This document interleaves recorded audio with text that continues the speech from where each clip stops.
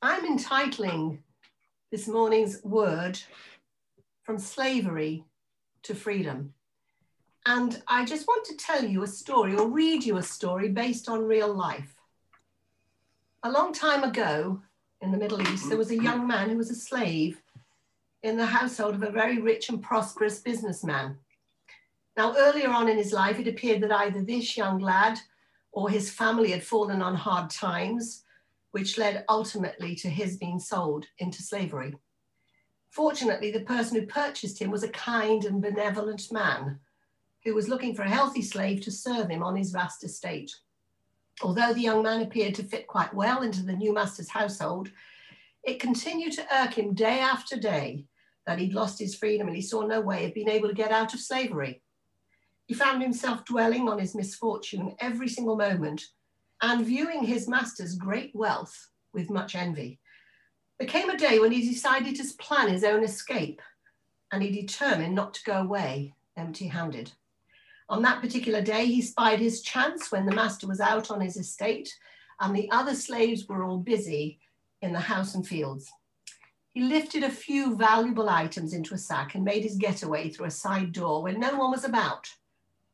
And very soon he found himself back out in the big wide world, now a free man once again.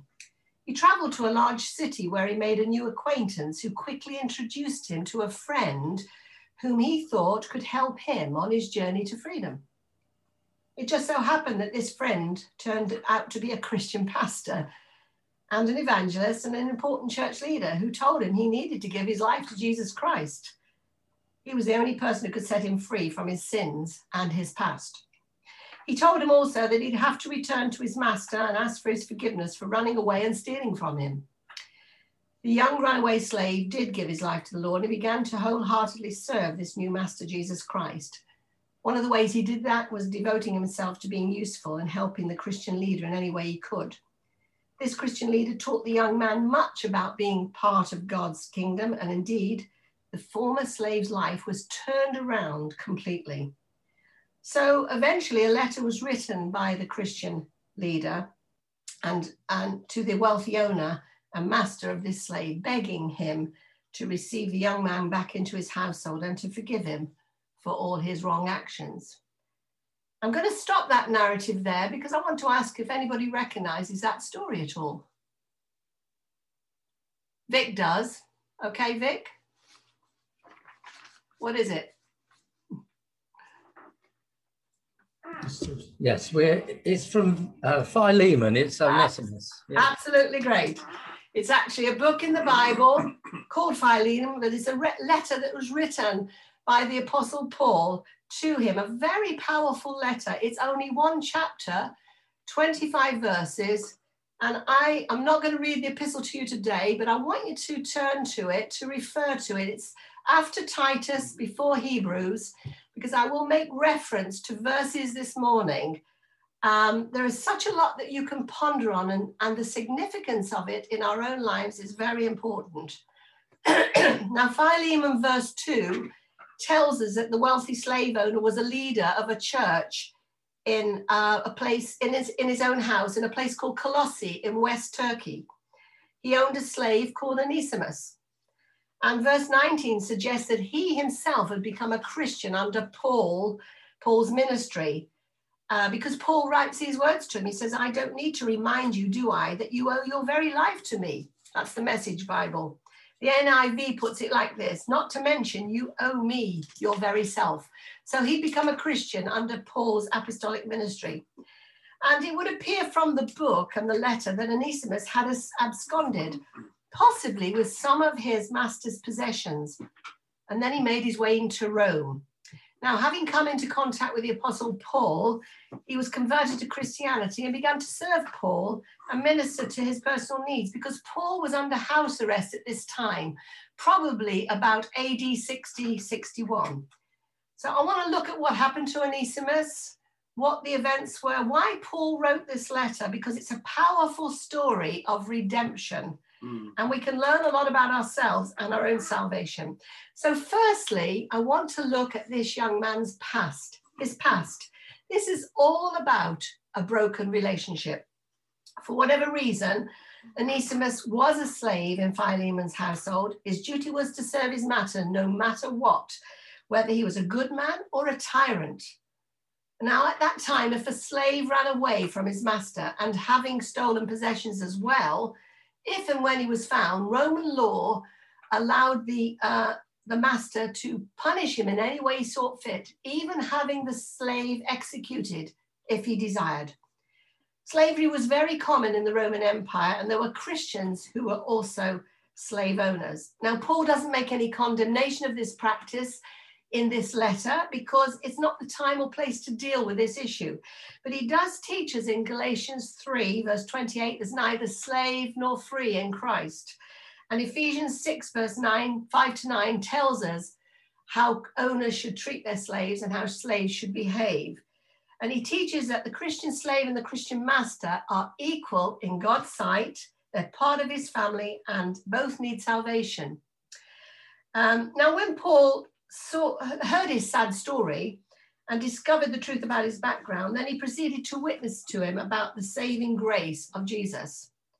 No doubt Paul would have told Onesimus initially that not only did he have a broken relationship with his earthly master, Philemon, but also he couldn't enjoy a relationship with God because of his sins. So Paul had the joy of leading Onesimus to Christ and seeing him set free spiritually. This is a spiritual freedom he experienced when he willingly submitted his past life to Jesus. Onesimus had the joy of his sins forgiven and the knowledge that he was a true son of God and a part of his family, no longer a slave, spiritually a slave, but he was a true son of God. So Paul writes to Philemon, who's the injured party in this story, he doesn't know about any of this, to let him know that Onesimus has become a believer, just like he is a follower of Jesus. Verse 10 tells us that Paul says, I appeal to you for my son Onesimus, who became my son while I was in chains. What a wonderful thing to happen to Paul and to Onesimus at that time. So just as Philemon had been converted under Paul's ministry, so too Onesimus became a believer through the ministry of Paul whilst he was under house arrest. Now, this is a beautiful picture we have here of our own salvation, because our spiritual journey is one where we weren't able to enjoy a relationship at all with God because of our sinfulness. The Bible tells us in Romans that we've just read, we were once slaves to our sinful nature. It's only through the death of Jesus on the cross and his resurrection that we've been set free from our past. Once we put our trust in Jesus Christ, then we entered a new life of freedom. We're able to enjoy a personal relationship with God, our Heavenly Father. That relationship was broken before, but is now restored because of Jesus. So we don't have to live any longer being enslaved to sin in our lives because the old ways have gone and the new life has come. That scripture's 2 Corinthians 5:17. I'm sure you all know that. I want to ask you today, if you know with a certainty, absolutely no doubt, that your old life, your past life has gone, the new life of Jesus has come. You need to ask that question today. Are you living a new life in Jesus? Have you been completely set free from your past today? Are there any things that hang over you that still trouble you? Are there things in your life that continue to enslave you? Because 2 Peter 2 verse 19 tells us, for people are slaves to whatever has mastered them. So in spiritual terms, if there are things in our lives that are mastering us and dominating us, then we are still slaves. So if you're troubled by besetting sins or even addiction of some sort in your life, then today Christ can set you completely free to enjoy a new life in him. And that's what happened to Onesimus. Someone told him about Paul. He met Paul and he found out about Jesus. And because someone told us about the fact that Jesus died for us, we were able to respond to that gospel message. So too, we should be willing to share our testimony with other people, the good news of the gospel that has saved us and set us free and set us on the path to heaven and eternal life. We should be sharing that message with others. How much do you and I desire to see other people find Jesus as Savior? Is it a burning passion in our hearts like it was in Paul's heart? Do we rejoice in what the Lord has done for us? And does it cause us to pray for other people who need to find him? Paul, even though he was living in restricted circumstances under house arrest in Rome, he still had that passion to share his faith with others he came into contact with. He didn't allow his confinement to prevent him from sharing the gospel. And we don't allow the lockdown or anything in our lives to prevent us from sharing about Jesus. So at this point in the narrative, we observe that the young man's relationship with his earthly master Philemon had broken down, still not restored. And at some point, he has got to address this issue and resolve it. So let's look secondly at his present situation, the here and now. This is all about his new position. At the point of the letter being written, Onesimus was enjoying a completely new standing as a free man within Paul's household. His position had totally altered, and not only that, he was a changed young man. Until this point, as a slave, he would have had enjoyed any personal rights at all. He was the exclusive property of his master and slave owner. He didn't have any expectations of freedom. However, we read that he made himself useful to Paul, but not as a slave. He made himself useful as a friend and as a fellow brother in the ministry. What a transformation had taken place in his life under Paul's roof. In verse 11, Paul says, Onesimus had become useful to him. Now, this is very interesting because the name Onesimus means useful or profitable. The present day usefulness of this young man contrasts sharply with his past, when it seemed that he was no longer useful to his master because he ran away from him. No use at all. However, since his conversion, it appears he began to live up to his name, what his name truly meant. Paul was anxious to let Philemon know that not only had he become a Christian, but he changed into someone who was very useful to him in the work of God, because his character and his priorities had now changed radically through his conversion. And as a Christian brother and as a free man, he was a person who was of great help and support to Paul. Now, I want you to note that during this time of serving Paul, not only had he been in a time of change, but he was also in a time of waiting. We don't know for certain how long he was with Paul during his house arrest, but the interval of waiting meant that he could serve Paul in different ways. And the waiting and the serving gave him time to reflect upon his occupation, his present occupation, being involved in the ministry with Paul. It gave him time to think about his future, what was going to happen. It gave him time to think about important decisions that he would have to make at some point. Now, Paul knew and recognized that one day Onesimus would need to return to Philemon, who'd been responsible for him as his earthly master. And Paul addresses Philemon in verse 1 as our dear friend and fellow worker, because they were both involved in ministry, and so too was Onesimus. Philemon was a house leader, church house leader. So he tells Philemon in verse 7, your love has given me great joy and encouragement because you, brother, have refreshed the hearts of the Lord's people. He's reminding Philemon here, they're co-workers together in seeing people's lives change by the power of God. Both of them are sharing in the same ministry of reaching out to other people with the gospel. So his earnest desire is that Philemon would see Onesimus in a different light, not just as a runaway slave, but as an equal brother and fellow worker in Christ, one who serves willingly and is now useful to the kingdom. That's what his name means, useful. So just as Jesus had become the savior of Onesimus's life and destiny, he also became his friend. He who'd been a slave and lowly in position was now in a relationship with Jesus as his friend. We too have been freed from all our past sins. And the Bible tells us Jesus is our friend, because John 15 verses 14 to 15 tells us that Jesus said to his disciples these words, you are my friends if you do what I command. I no longer call you servants, because a servant doesn't know his master's business. Instead, I've called you friends, For everything I learned from my Father, I've made known to you. Now, just like Onesimus, we have a new standing in Christ, don't we? A new position because of what Jesus has done for us. Onesimus had been in this time of waiting. I don't know how long for. Waiting upon Paul, serving his needs, waiting to be returned and restored to Philemon and the household, waiting for reconciliation with his earthly master and slave owner. Time of waiting. You know, waiting time is never, ever wasted, and it can be very good and beneficial for us. We've all known times of waiting, haven't we? Sometimes we don't like it. We don't understand the reason for it, but there is always a reason why God allows us to wait. You may ask the question why, but you don't always get the answer straight away. Toby Mac, who's a Christian songwriter and author, says this about times of waiting. Do not underestimate what God is doing in your season of waiting. So are you in a season of waiting at the moment in your life? Are you waiting for God to open doors in your life?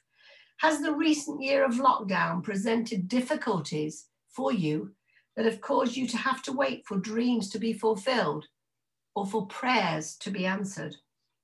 Are you in a time of waiting when God has allowed things to happen to you?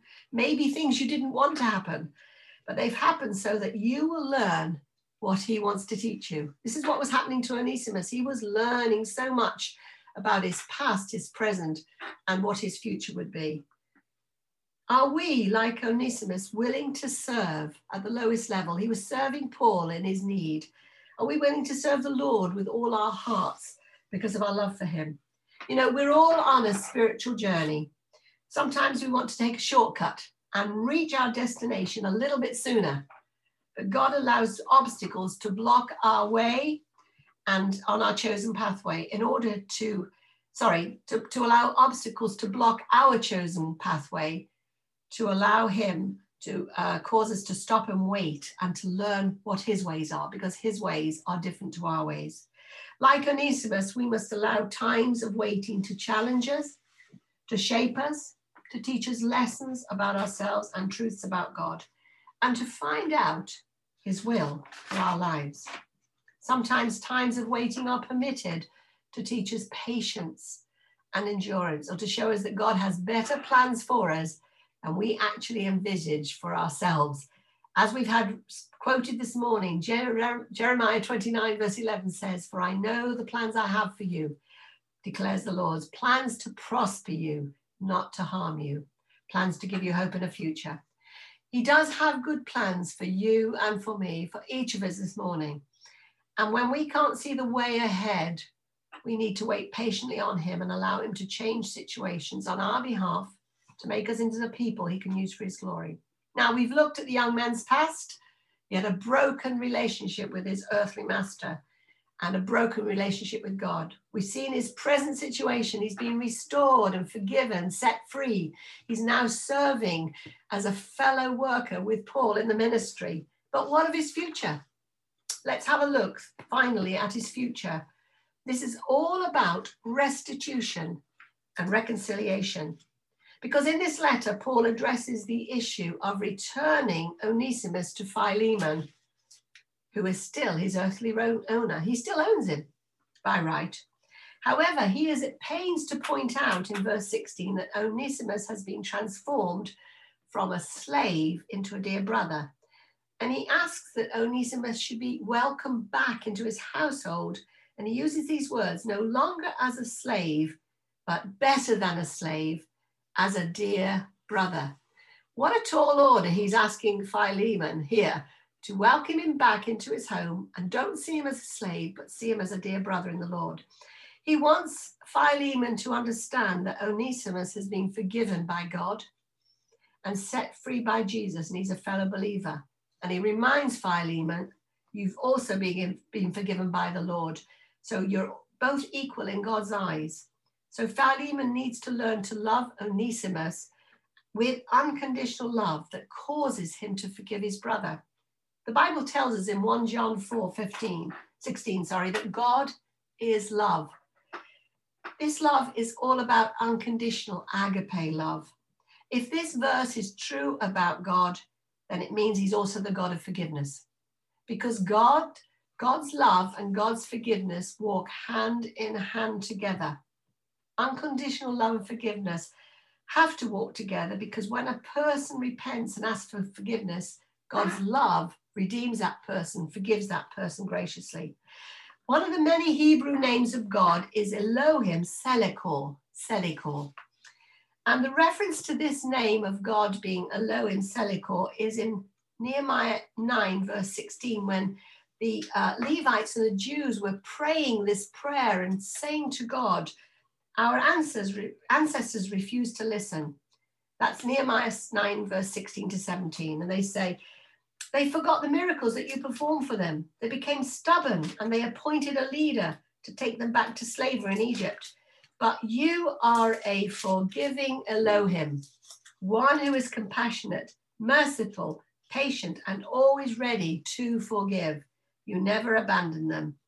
This is the Elohim Selekor, who forgives when we ask God to forgive us for our sins. So Philemon has got to learn how to love and forgive this errant slave. The responsibility is on him, just as he himself has been forgiven by God. Now, this is total restoration and reconciliation on an amazing scale, in every complete sense, to love and forgive someone who's done something so terrible.